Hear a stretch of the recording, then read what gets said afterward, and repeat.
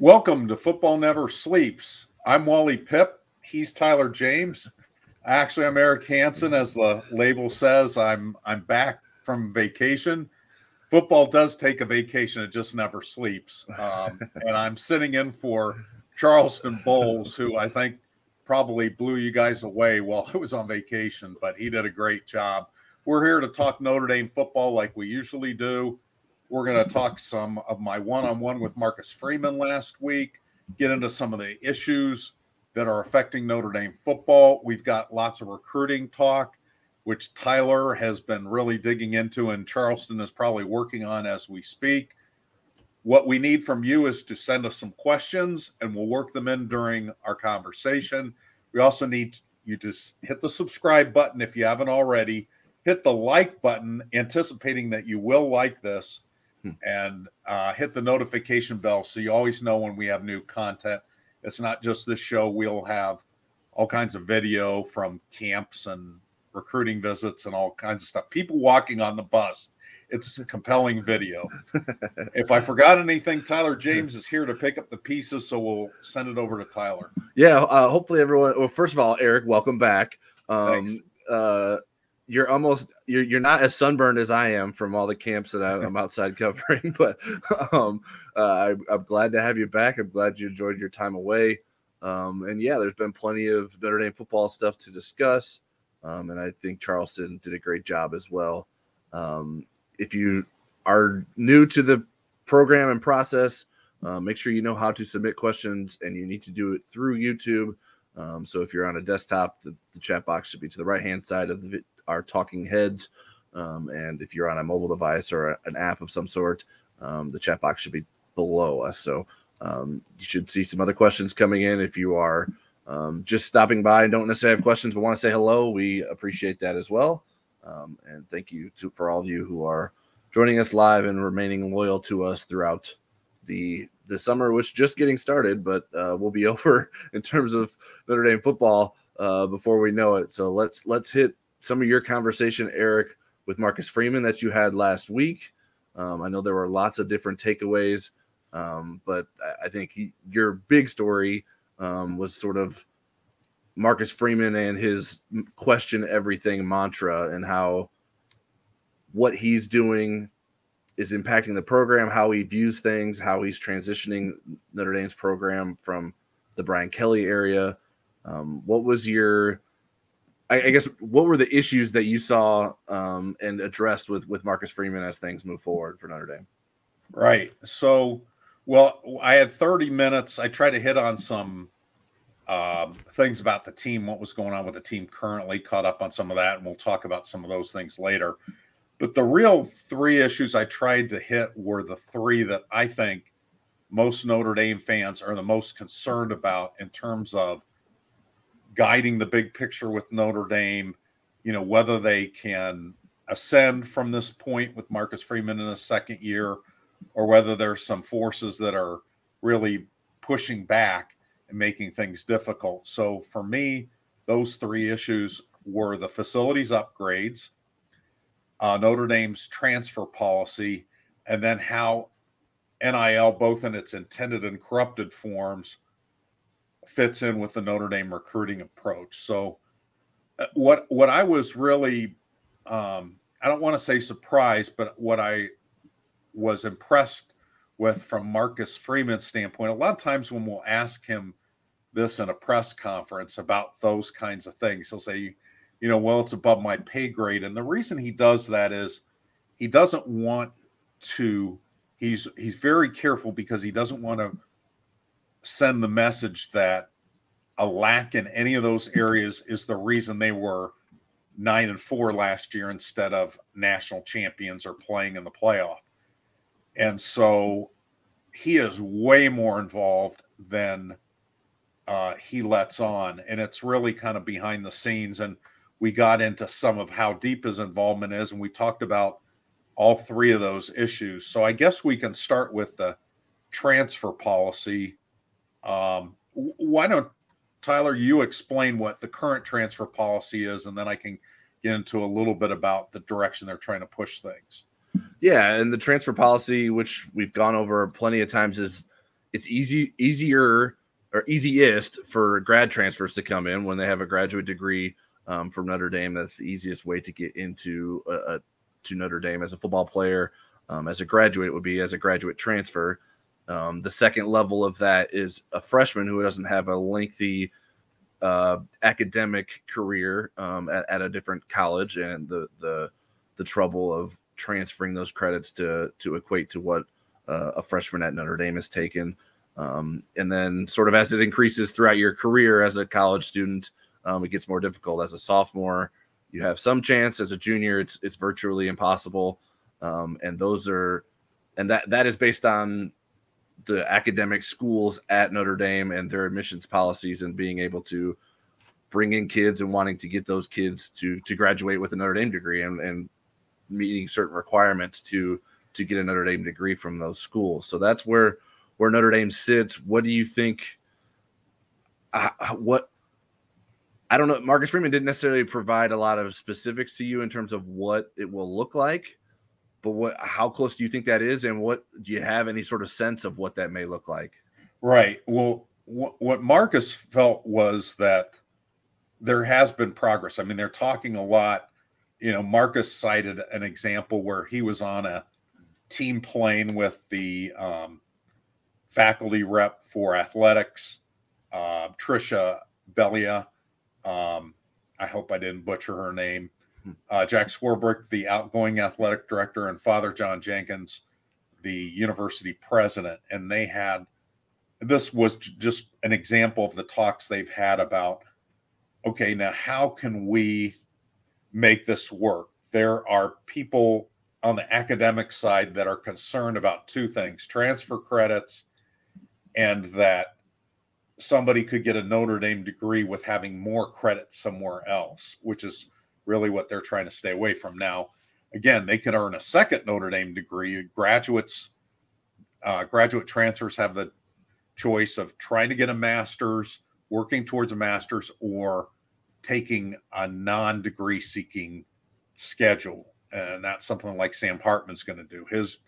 He's already has advanced degrees. He's looking to get ready for the NFL. And there are Notre Dame players that have been at Notre Dame the whole time looking for that. And this is really where the push and pull is how can they get the deans comfortable with someone that's shown to be a very good student in another school, and that may have even qualified for Notre Dame coming out of high school, but is further along. It's been done before. I know Micah Shrewsbury just recruited a sophomore, someone that just finished their sophomore year, and he's got some transfers that have finished just their freshman year, but he has been able to sneak a sophomore through. I think when people look at Neil Ivey and women's basketball, so they have the same issues, and they're all fighting the same fight, for lack of a better term. There were a lot of hard no's for them when they were looking for a center. They ended up with Becky Obinma, who is a grad transfer, but there were some pretty attractive players that were options that would have been undergraduate transfers that didn't work. So Marcus's assessment is, he said he feels like there's progress. Now, to what end? We'll see in the next cycle. They have this whole summer and fall to kind of work on that before we get into the next recruiting cycle. But it turns out with Notre Dame that all 10 transfers, including the 3 recruited walk-on transfers, are all grad transfers. Now, again, you're talking a lot higher volume than Notre Dame has ever done. 10 transfers in one cycle. They went 8 years without even taking one grad transfer after the rule was passed. And then it was a trickle, like Cody Riggs, and then, another handful over several years before they even took multiple transfers in one try. And when we look at undergraduate transfers, I mean, really in the modern era, there's been 4. And so the last one was Brandon Joseph, who was close to getting his degree from Northwestern. But again, in talking to him, he had a lot of hoops to jump through.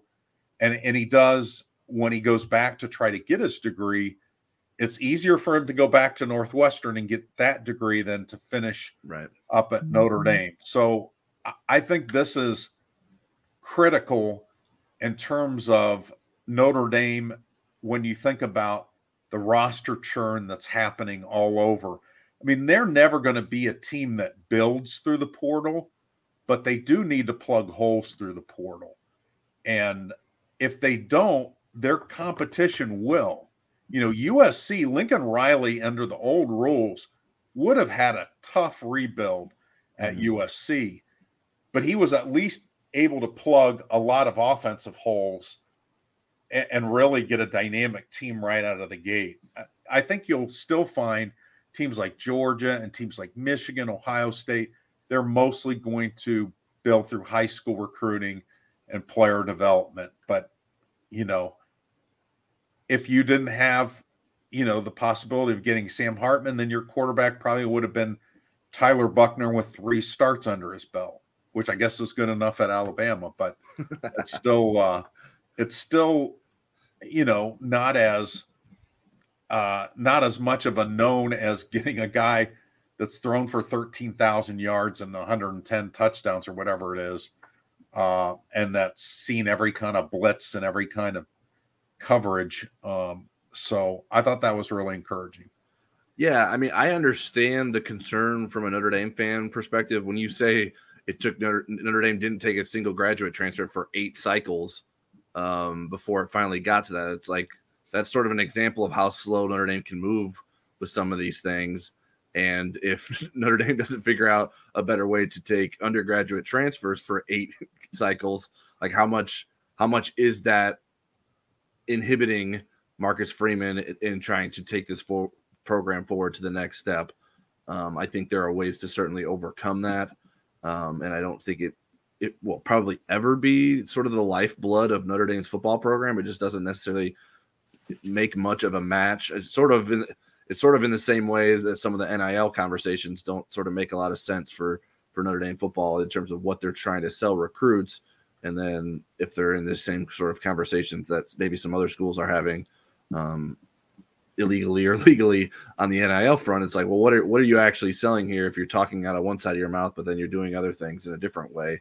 And that's sort of the dilemma that Notre Dame's in from a macro point of view. Is like, okay, are these hard stances that Notre Dame is taking and the unique ways that Notre Dame wants to present itself as a football program, can they be overcome? What needs to be done to overcome? Where can they push things into the gray areas that they maybe haven't been comfortable pushing into the gray areas previously, but not taking away from the overall product that is continuing to pitch to high school recruits and transfers alike?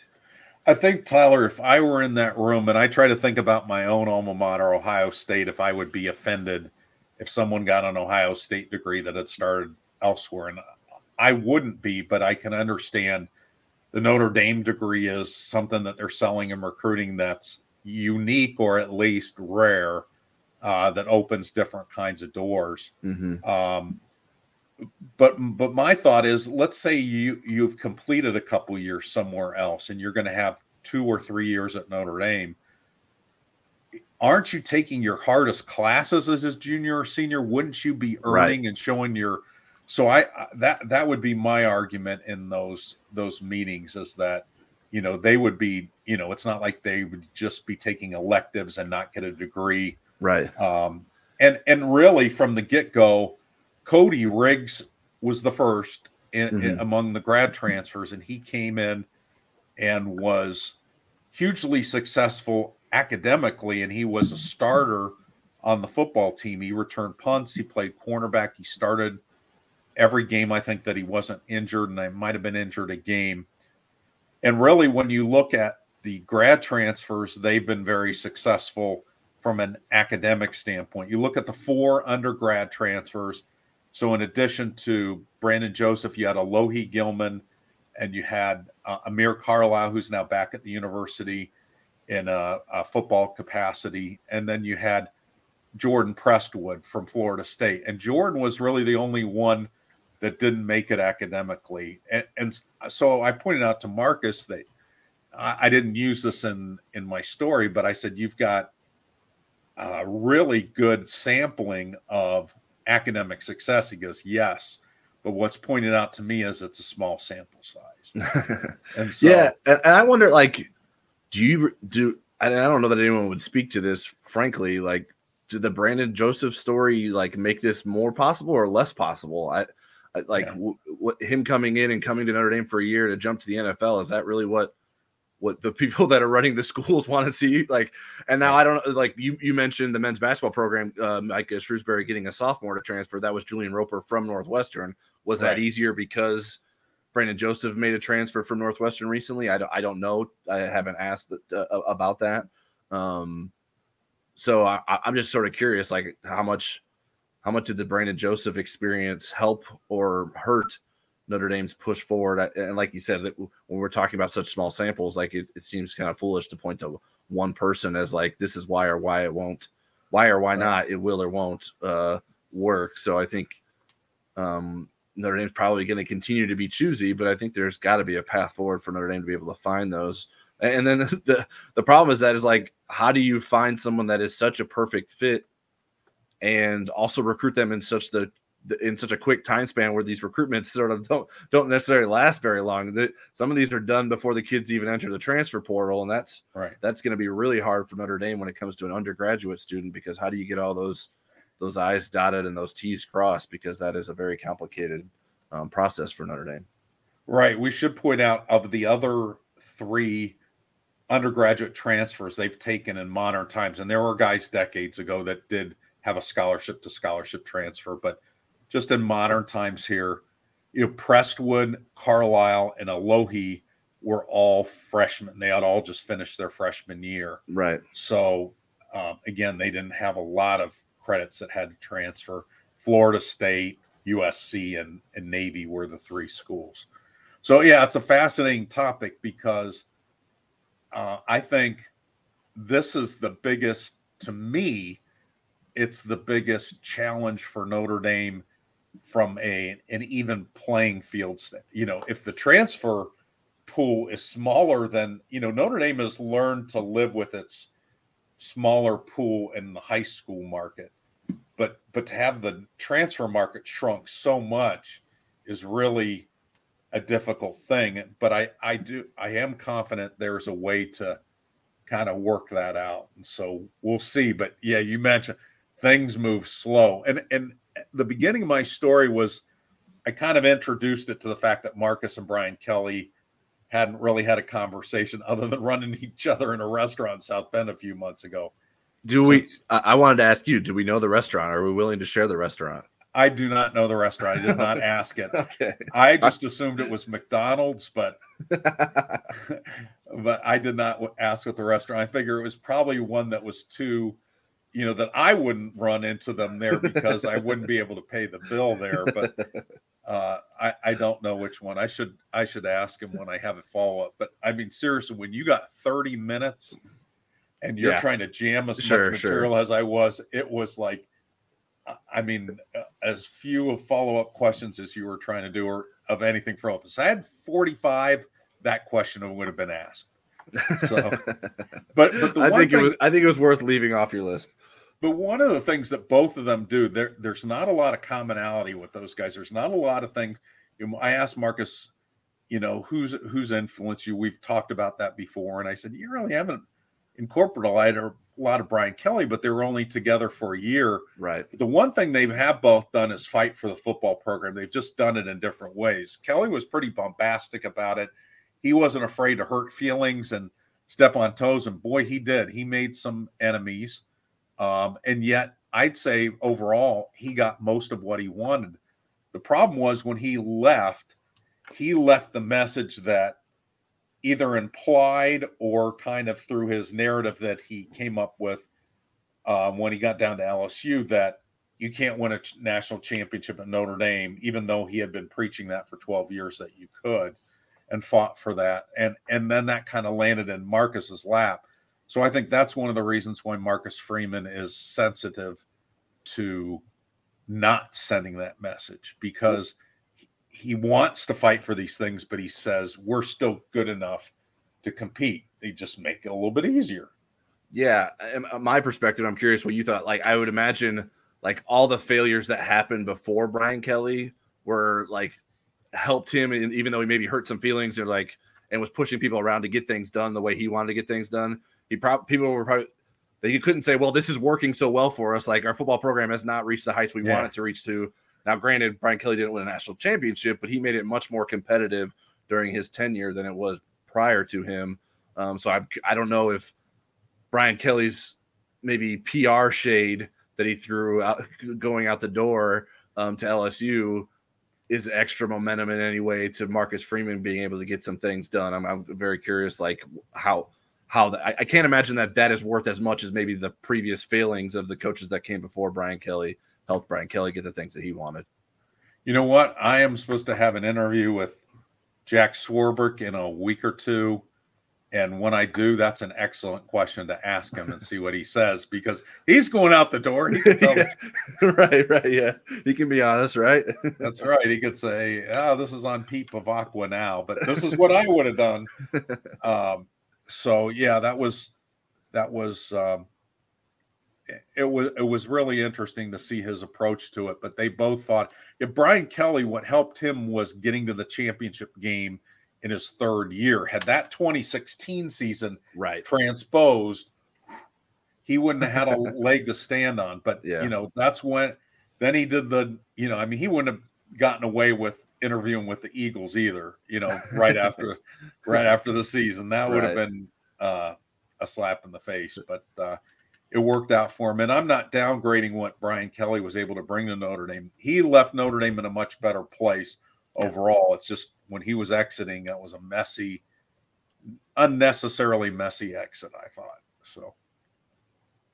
So something that Brian Kelly certainly alluded to was the facilities at Notre Dame, and how he felt about LSU's facilities and maybe the differences between Notre Dame and LSU's facilities. What's your understanding of where Notre Dame stands and where Marcus Freeman stands on what the Irish need to do in order to push things forward and how close they are in terms of making that a reality? So in my history with Brian Kelly, between the 2016 and 2017 season, I spent a day in June with him. It was actually the day that the freshmen that year arrived. Like it was Darnell Ewell and Heinisch and those guys.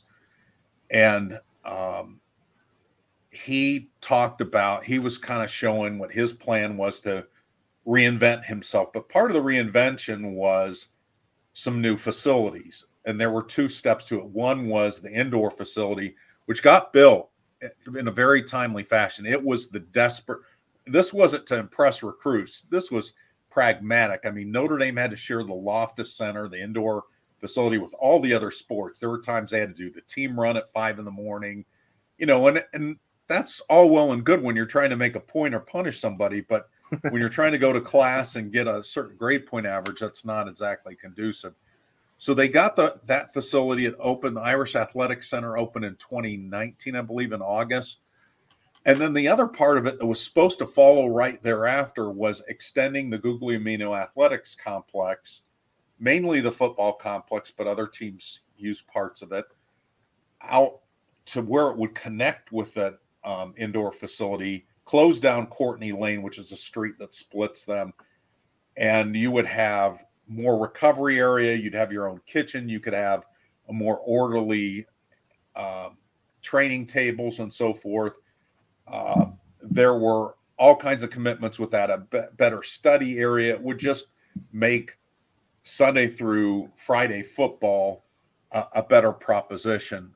And, certainly were there bells and whistles? I mean, maybe, but this was more of a pragmatic thing than it was, hey, Clemson's got a slide, so we need, a swing set or whatever.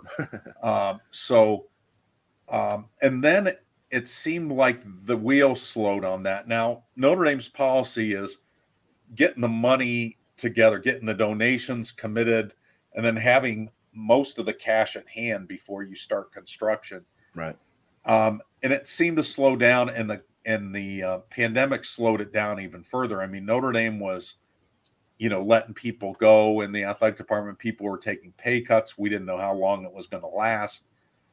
And so then Brian Kelly leaves. And again, I think the facilities complaints at Brian Kelly, I don't want to say that they're imaginary. I think they were overstated as the reason why he left. He was building a forever house a mile from campus. Right. He could have held off on that if he really felt like, this is a chronic problem that's not going to get solved. When I asked Marcus about it, he kind of paused and I said, "You probably get this a lot." And he's like, he goes, "Every one of these and every talk I give, it comes up." And so again, he really tried to emphasize the reason we went 9-4 wasn't because the Goog hasn't expanded. Now, I mean, at least we know the plans have changed, and it does feel like there's a lot more momentum for it. They're going to expand out towards, if you've not been on campus before, the EC Tennis Center, and there's tennis courts right next to the Loftus Center. They're going to expand out that way instead of closing down Courtney Lane and going across the street. But they're going to have all the things and maybe more than the original plans had suggested. But the thing is, how quickly? I mean, it's not going to be, even if they got the funding tomorrow, it's not like you can build it in 6 months. Well, especially when it's connecting to facilities that you already use, that probably doesn't make Correct. it any easier. Correct. So, I mean, it's still down the road, but I think once there's that commitment, I think certainly you could sell it to recruits. But again, I don't know that we've run across a recruit that said, "You know what? Notre Dame's facilities just aren't nice enough. I'm going to Auburn," or whatever. Yeah. I'm going to Arkansas because they have a slide.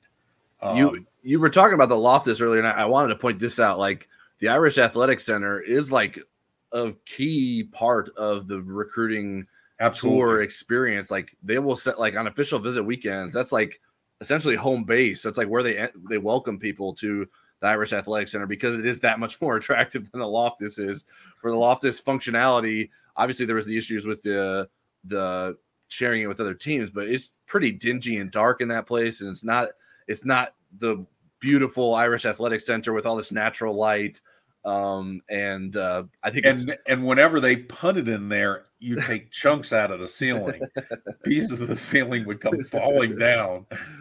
So the Irish Athletic Center, like Eric was saying, if you haven't been on campus, it is very visually appealing, and it's a centerpiece of sort of the recruiting tour for Notre Dame. And I don't know that they sort of use the Loftus in that same sort of way. I don't recall them using it in that same sort of way as part of recruiting visits and sort of. I think they're like, "Here's our indoor facility. Okay, yeah. Now the next thing. Here's our weight room. Let's move on to the weight room, everybody. Nothing to see here." I mean, I think kids were there sometimes during spring practice, but again, it was packed. It was dingy. And there wasn't a media appreciation lounge, which is what I call the area where we do our interviews. I don't think they call it the media appreciation lounge, but no, I think it's the recruit appreciation lounge. Yeah, but I've kind of commandeered it. So, but it is. I mean, functionality is great, and it is impressive. I mean, it's a really neat facility, and they use it a lot in the spring because the weather is either cold or wet or both or white, and so they need to use that facility. But he did seem, he was like, "No, it's going to happen. I'm happy with the momentum." He wanted to move on to the next topic, which we did. Well, the topic that I'm sure reporters aren't the only ones talking to him. I'm sure recruits and their families are talking to Marcus Freeman about is NIL. What did you learn from Marcus Freeman about where he feels the program is with its NIL opportunities? I think he's pretty happy with it.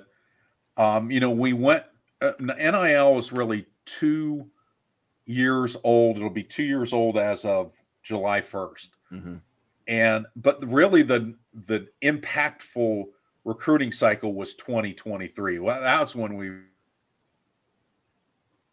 come into play, and we saw all the ugliness of it, and we also saw some of the good possibilities of it as well. And it made a lot of administrators nervous, and it made a lot of coaches nervous. Marcus was comfortable with Notre Dame having these opportunities, teaching players about them, but not getting into we're going to get into acquisition fees. And I know that angers a lot of fans because they want them to do what other schools are doing. I think some of the acquisition fees at certain schools, I think, are more perceived than real. Yes. I think if you're recruiting defensive linemen to Georgia, do you really think you have to offer them money to come there? and I think that, because they're just putting them in the NFL right and left. And I think when we talked to Brady Quinn on our Inside ND Sports podcast, he was mentioning that a lot of the kids that he was talking to had seen, okay, do I want NIL money, which is kind of a big deal, but it's not lasting, or do I want generational wealth that being developed into an NFL player is going to get me? And there's been, I think, a shift. Marcus didn't see that as much as he did kids seeing how fake some of the NIL money was, how a lot of it was created on internet sites saying, well, this is what your worth is, and that not being a reality. And also some of the things that kids were promised weren't delivered to them. And so they would sign with a certain school, and then the money wasn't there. And so I think a lot of kids said, okay, what's real, what's not real in this? And Notre Dame has been able to show the real part of it. Now, I think they've been criticized fairly at times for not saying this is what our NIL plan is. It's almost like it's a secret. Right. But Marcus Freeman is okay with them not beating their chest on it, feeling like when they come for the recruiting visit, they do have an NIL presentation. There's chances to ask questions, and they get into it more there. They're not kind of outwardly saying, for example, I was talking to Audric Estime. He's got a handful of things, little offers. He was telling me about a photo shoot he was doing and stuff. I didn't know anything about that, Yeah. I guess when I see him modeling, when I see Austin Powers taking pictures of him, that we'll see it. But he's got a few. I hope he gets one for the chicken parm sandwich back in his hometown, because he's a great spokesman for that. But you don't hear about that. Sam Hartman's got several deals. When I talked to Joe Alt, I know there are people very interested in him being an All-American. Right. But again, you kind of hear about the weird ones, like the dude wipes that the offensive lineman had, and all the food places they have, but not the big money. So it was really interesting. And this 2024 cycle is going to be very telling. Now, I also asked Marcus, I'm not sure I made the point of it as much in the story because of his answer. And it was, are you recruiting differently because of what happened with NIL and Notre Dame in the last cycle? And his answer was essentially no. And yet he said, but we're always evaluating how we recruit. So I thought that's probably a more confusing answer if I really get into the weeds with that. So, yeah, I think from my perspective of covering recruiting, I think if Notre Dame senses that is going to be like number one on a recruit's list, they're not going to maybe invest as much in that recruit and be willing to say, hey, we're not going to be able to win this battle here if that's what's most important to that recruit. Because they believe that's not what's most important to what Notre Dame is offering those players. So I feel like I see that a little bit more. I guess I would probably need to go back and look and see if there were other guys that happened with. But the problem with what happened in the 2023 cycle is that it seemed to happen with guys that were already committed when it was still early on in this NIL era and not really sure what was out there for guys to get.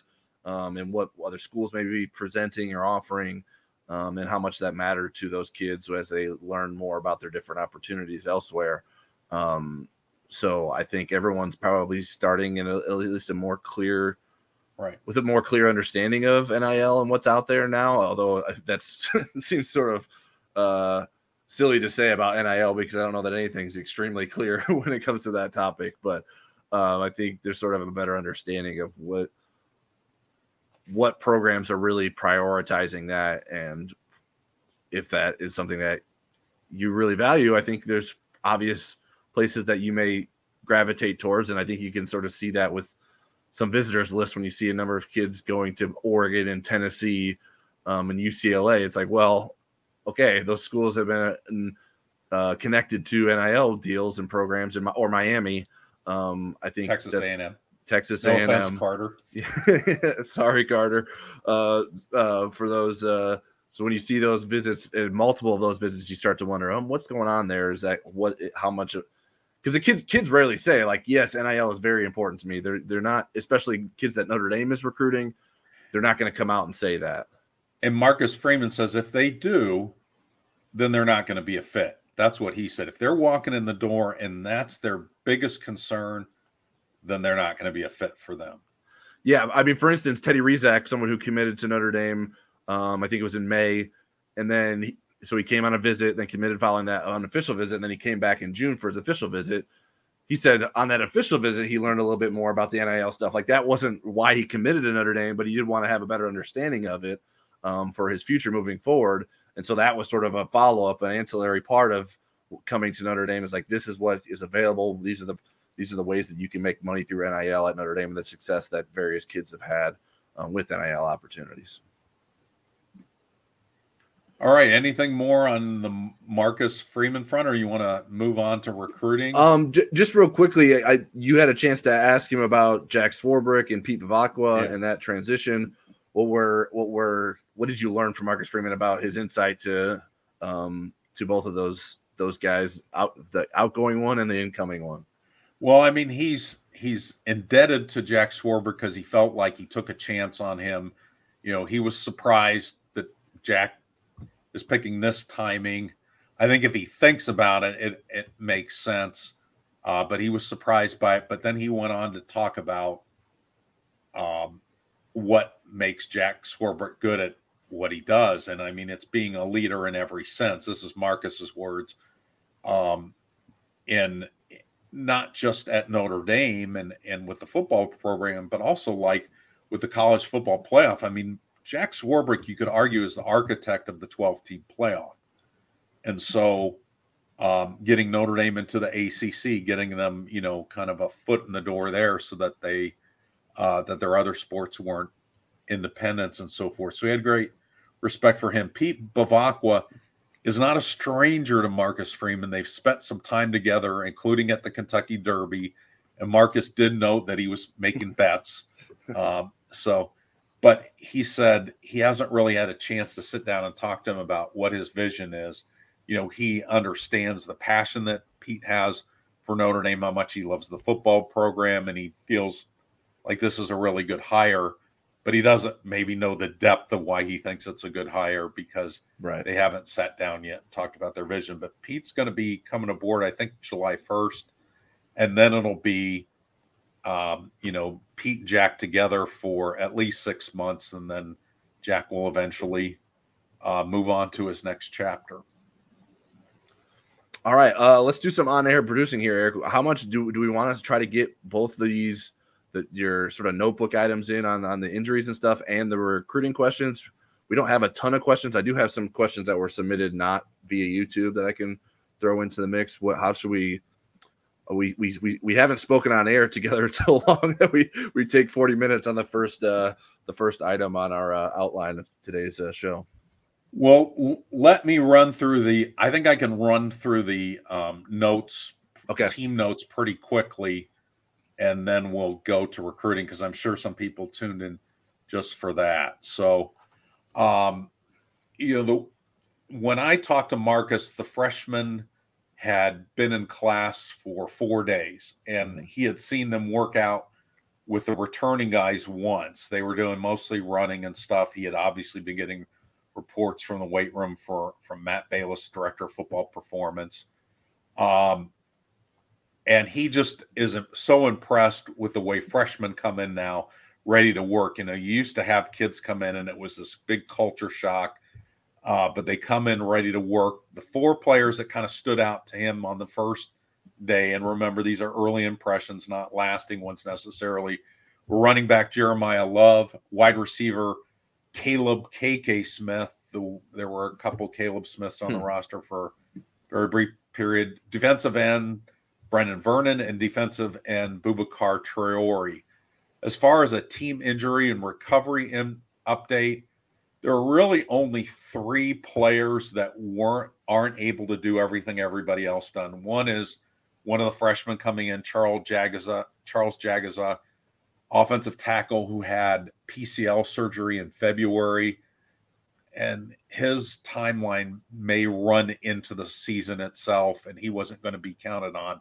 The other 2 are the 2 tight ends that had ACL tears during the season last year, Eli Reardon and Kevin Bauman. They're both doing very well, but they're limited a little bit on their volume. From a quarterback standpoint, I asked him, hey, did you kick the tires on quarterbacks? They do their due diligence, and somebody might have gotten a phone call or an inquiry about them, some interest, but they didn't seriously pursue a portal quarterback. They felt like Steve Angeli and Kenny Minchie were the 2, and you could have risked losing one of those guys had you taken a portal QB. I asked him about Devin Ford. Was he a response to the uncertainty with Jadarian Price and the nature of his injury, a ruptured Achilles tendon last June? He said it wasn't. That Devin checked a lot of boxes in terms of a guy with elite speed, experience, special teams experience. So those were the reasons why Devin Ford was a nice fit for them. And finally, Philip and Riley and Josh Bryan, we kind of waited for them to get into the transfer portal. The beginning of spring, Marcus Freeman announced they wouldn't be part of the team. They're going to stay on as students. That's their aim right now, not just to the end of this, summer or whatever, but they plan on graduating from Notre Dame. They were both academically sophomores last year, and that's it on the notebook. And that's a pretty cool fact. I can't imagine there's a lot of examples of that across college football where the guys are basically giving up a year of college football to continue to graduate at the school they want, and then evaluate if they want to go somewhere else after graduating. So that's pretty interesting to know that those guys are still enrolled at Notre Dame and moving toward their Notre Dame degrees. They're hard to fit in a category, though. They're not transfers, but they're not injury hardships. But yep. So let's start first with some recruiting questions. I'll sort of combine 2. That one was from Frank Serra here. How many players will ND take in the 2024 recruiting cycle? And there was a question on the Insider Lounge from SJB75. 2024 recruiting is in the home stretch after Saturday, assuming that your 2 future casts, you're being me, for Wednesday and Saturday, Tabron, Benny Powell, and Bronte Johnson are indeed Notre Dame. What is your ideal realistic finish for 2024 recruiting, assuming we have no decommitments? So I did sort of map out what I thought would sort of be the ideal. So if Tabron, Benny Powell, and Bronte Johnson, who are both safety targets for Notre Dame, commit to the average this week, that'll put them at 21 commits. And then sort of the number is dependent on who wants in. Like, there's probably always going to be room for Gerby Lambert. There's always going to be room for Kingston Viliamuasa, the linebacker. Lambert being an offensive lineman. Caleb Beasley's a cornerback that's committed to Tennessee. If he wants to join Notre Dame's class, Notre Dame's going to take him. Carter Nelson, I think, is probably in the same boat, a tight end, who's considering Georgia, Nebraska, Penn State, and Notre Dame. Justin Scott, the 5-star defensive tackle. If there's room for him, or if he wants in, there's going to always be room for him. So that would be the sort of like ideal finish, I think. If you get those guys, that gets you to 26. And I think all of those guys are realistic. None of those guys are like impossible victories for Notre Dame. Like, they're all going to be hard recruiting wins. But I think those are all, I would still qualify them as realistic. The wild card there is Davis Andrews, who is technically a 2024 recruit. The way he plans to attack a 2-year mission would be to graduate early and then start his mission immediately after high school rather than enroll at a school and start his career sort of like Kahanu Kia did for Notre Dame, who enrolled in the fall. And then in the spring, for the spring semester, went on his 2-year mission. So I think we can, whether you want to include him, he's going to be included in the class ranking. So I would include him. So that would make 27. And then I think the things that Notre Dame is trying to figure out is like, okay, if we get all those guys, do we still have room for Bradley Shaw, who's a linebacker who Notre Dame made some significant ground with on his official visit earlier this month? Do we have room for Malcolm Ziegler, a safety or cornerback prospect, preferably safety, but I think could also play some cornerback if needed, who visited earlier this month. Notre Dame made a good impression with. I don't think those guys aren't like definitely going to pick Notre Dame, but I think Notre Dame is trying to figure out if they're going to have room for them. Bradley Shaw doesn't plan on making a decision anytime soon. He wants to make official visits to Alabama and Auburn in the fall. So there's a chance he even gets back on campus for a game at Notre Dame on an unofficial visit. So that one, they have plenty of time to sort of sort that out and figure that one out. So that's sort of the math, the names to know in terms of how many players Notre Dame will take in this class. But like if say Kingston Viliamu-Asa doesn't want to commit to Notre Dame, then I think they would just take Bradley Shaw then if he still wants to come. And so it all sort of depends on that. Like, but Kingston himself would have a spot even if Bradley Shaw wanted to commit. Notre Dame would have given Bradley Shaw a spot, knowing that it would still be willing to take Kingston Viliamu-Asa. So it's not as cut and dry as people want it to be all the time. It's like, how many are they going to take? It's like, well, who wants in? When do they want in? There's a lot of variables that come with that in the recruiting cycle. I think you just like to say Kingston Viliamu-Asa. Well, if he commits to Notre Dame, we'll have plenty of opportunities to say it moving KVA. Forward. KVA. That's how I write him in my notes. It's much easier to spell KVA than to write out his full name. But I have the spelling down, having written it plenty of times throughout his recruitment already. Okay, so what's coming up on the recruiting calendar? I mean, June is a big month. What do we have immediately in the next 10 days or whatever till the month is out? Yeah, as was alluded to in that previous question, Tabron Benny Powell, a 3-star athlete from Lakota West High School in Ohio, is announcing his commitment decision tomorrow, Wednesday. And so we will learn if Notre Dame is his choice when he announces that. Excuse me. And then on Saturday, a 4-star athlete, Bronte Johnson, out of Fort Wayne, he will be announcing his commitment decision.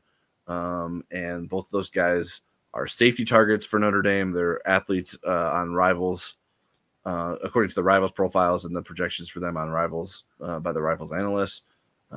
But those are guys that I believe will end up picking Notre Dame. I have future cast predictions in for both of them to pick Notre Dame, and we will see if I am right or wrong in the coming days. But that'll give some clarity in terms of what's going on at the safety position for Notre Dame and where else they need to go in the class. And I think there's a chance if those guys both commit that then they just say, okay, we'll take Davis Andrews, who isn't technically going to be here till 2026, and call it a day at the safety position. But they also are still considering if they have room for Malcolm Ziegler, like I mentioned earlier.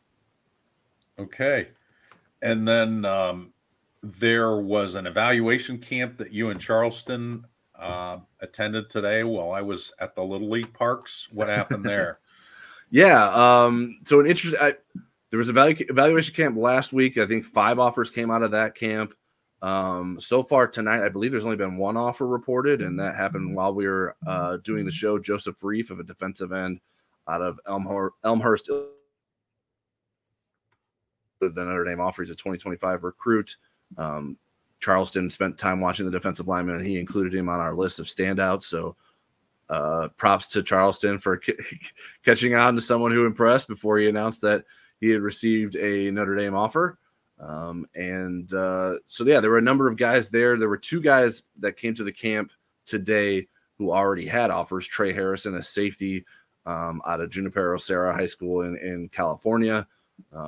I thought he looked pretty good. He was both good in coverage and doing some of the pursuit drills that Chris O'Leary had the defensive backs doing. I think he could potentially even be a cornerback. I thought he played pretty well in the cornerback in coverage. So a bit versatile there. And then Tariq Hayer, is someone who Notre Dame offered back on Pot of Gold Day, St. Patrick's Day, out of Washington, D.C. I thought he was pretty good as well. He didn't necessarily jump off the field in terms of like having elite speed or size, but he was pretty shut down when it came to covering guys when they were doing one-on-one drills, and didn't allow guys to get much separation from him, and fared pretty well regardless of guys that were bigger than him. He was listed at 6 foot. Maybe is a little bit smaller than that. But I thought he did pretty good. And then there was a number of other wide receivers, defensive backs. There were a couple of linemen I thought were impressive, but no new offers yet, at least as the time we're recording this here late on Tuesday night. So we'll see if more of those guys receive offers. But even if not, some of these guys are 2026 recruits, so there's still a long way to go in their recruitment. But it is good to see and get an eye on them. And certainly that's what Notre Dame's coaching staff wants, to see where those guys are at in their development. And we'll continue to monitor them if they sort of caught their eye with their performances at these evaluation camps, which there will be another one here on Thursday, the third and final evaluation camp of June for Notre Dame. So there's lots of kids. The evaluation camp last week, I think, had a couple hundred kids. Today it was not quite that many, but there's still over 100 kids out there. And it's sort of hard to wrap your head around, okay, how do you keep track of all these guys? So it certainly helps when Charleston and I are both able to be there, that we're here locally and able to cover these camps and get to them at a moment's notice, although we certainly have plenty of heads up when these camps are happening. So if you want more details on who else stood out, make sure you check out the story. It's these recruits stood out at Notre Dame's evaluation camp. It's the number 1 or 2 story on our website currently right now. Okay.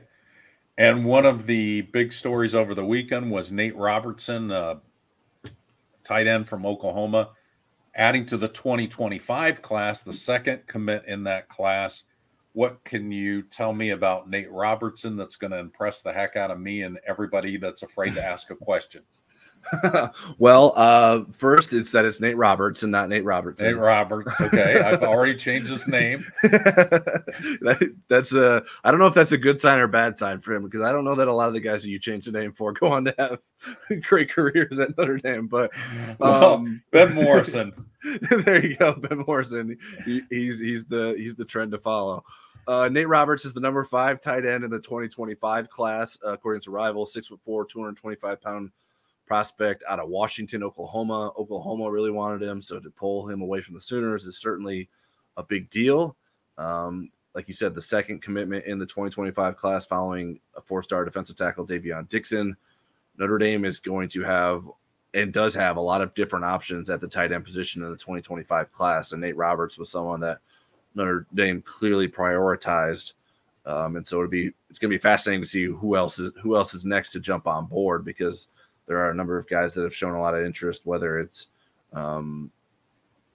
James Flanagan out of Wisconsin, the son of a former Notre Dame player, whether it's Ryan G out of Atlanta, who's been on campus a couple times.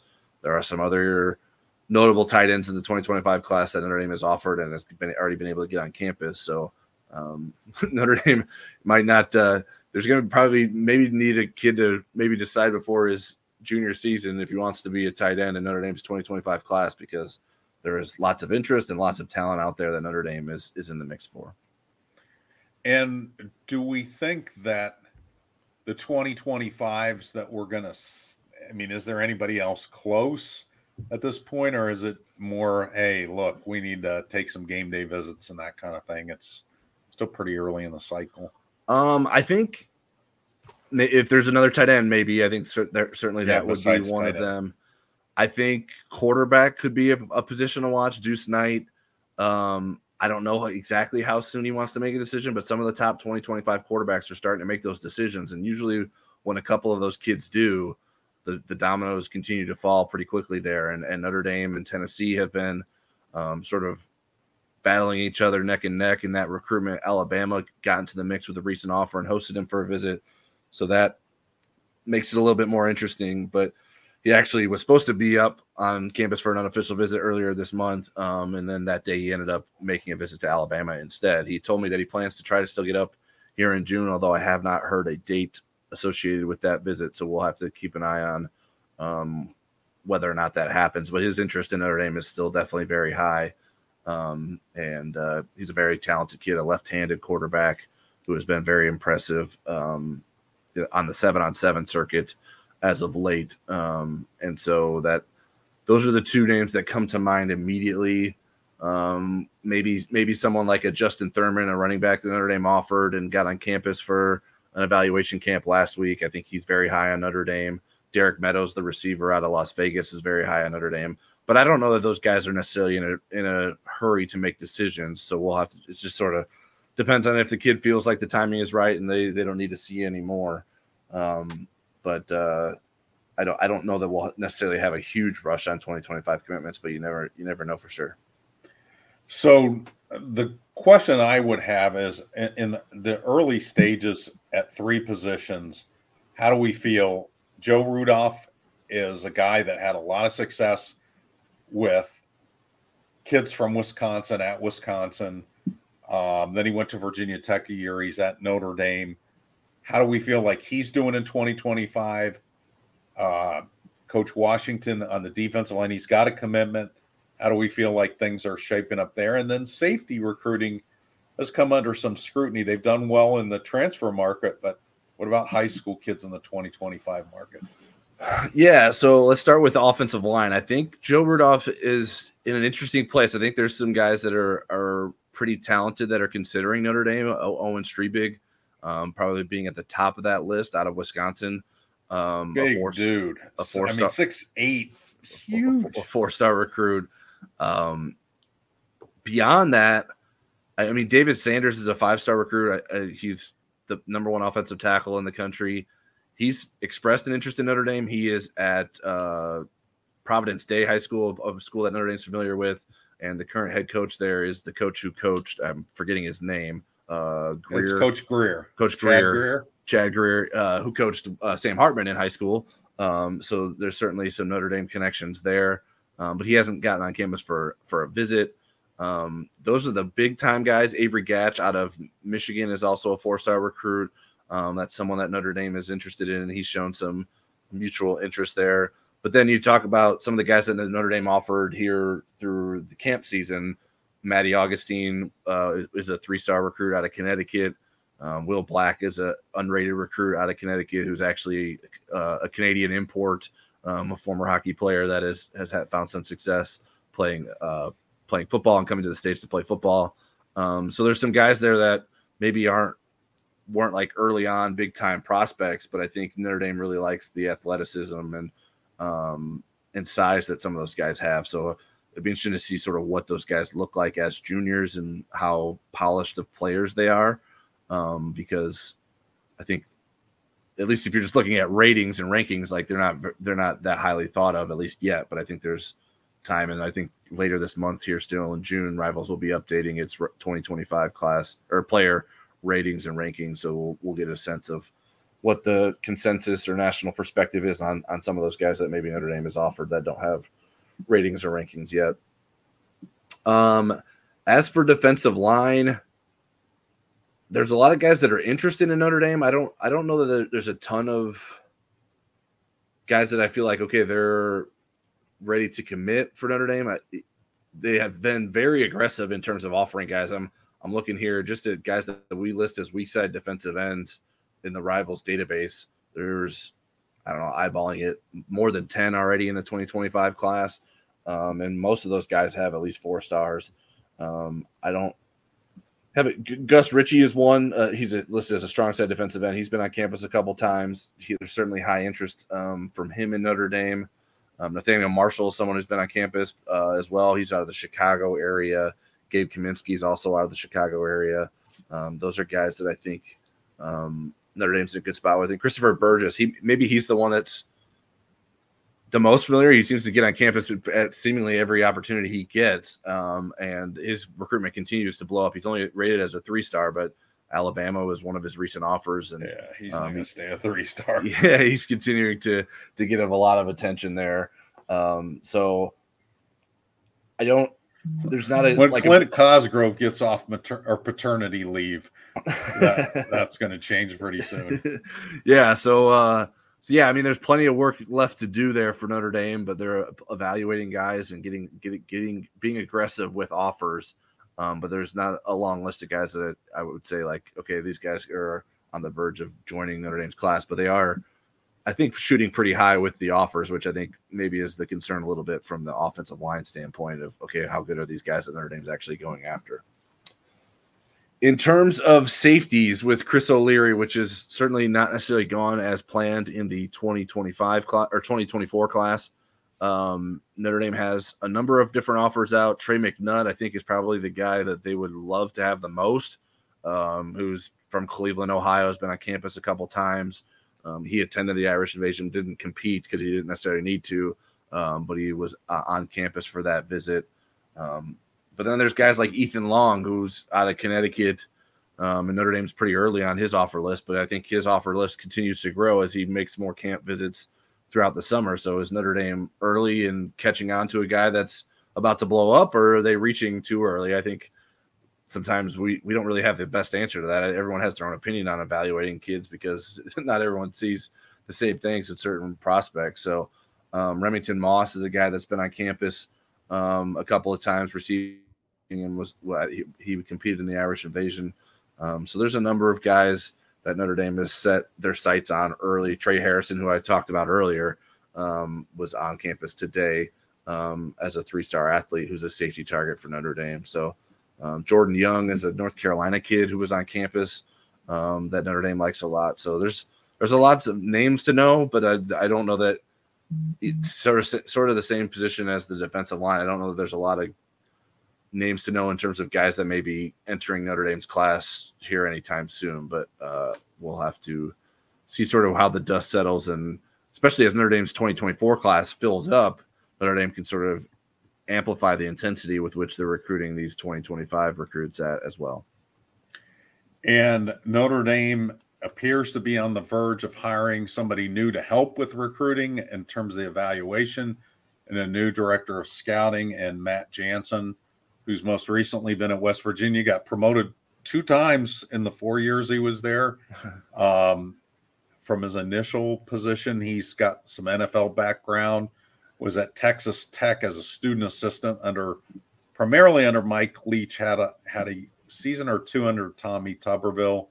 But that's a big addition for Notre Dame once they get around to announcing it and making that official. And so that's part of the infrastructure that Marcus Freeman continues to build with, and some reload. This would be replacing Bill Reese, who was the director of scouting in the last part of the Brian Kelly era in the first year of Marcus Freeman's regime. All right. I think that just about does it. I think we hit all the things we wanted to hit on here tonight for Football Never Sleeps. Is there anything else on your list, Eric? Nothing else on my list except subscribe, like, and hit the notification bell. I've learned that from watching other people's videos. It does help us for you to do it, and it doesn't cost anything. Yes, we are not asking for money here on our YouTube site. You certainly we are at our regular site, but not on our YouTube. Yeah, at InsideNDSports.com. You want to get all this information ahead of time.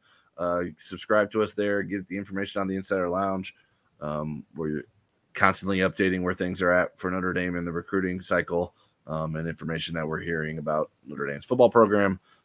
So we hope, and Charleston's doing a pretty good job of doing some basketball recruiting coverage too, if you're interested in that. And Eric's been doing a good job for over a year now in terms of the women's basketball recruiting coverage as well. So we have some pretty good coverage there that I think if you're interested in those programs, that you'll want to know what we're hearing about the recruiting efforts that Notre Dame is having with both of those teams. So like Eric said, subscribe, like, leave some comments. We want to hear from you. We won't be back next week for Football Never Sleeps, because now it's my turn to start taking some vacation. But Eric will probably try to get on here with Charleston at some point and try to Wally Pitt me this time in terms of getting you guys some information via YouTube. Eric and I will do an Inside Indy Sports podcast tomorrow, Wednesday. So be on the lookout for that if you are a podcast listener to us. And I will continue to put the Football Never Sleeps recording in the podcast feed as well. So hopefully you're taking advantage of all those different ways to listen and hear from us. And make sure you're supporting us on InsideNDSports.com as well. And have a great evening.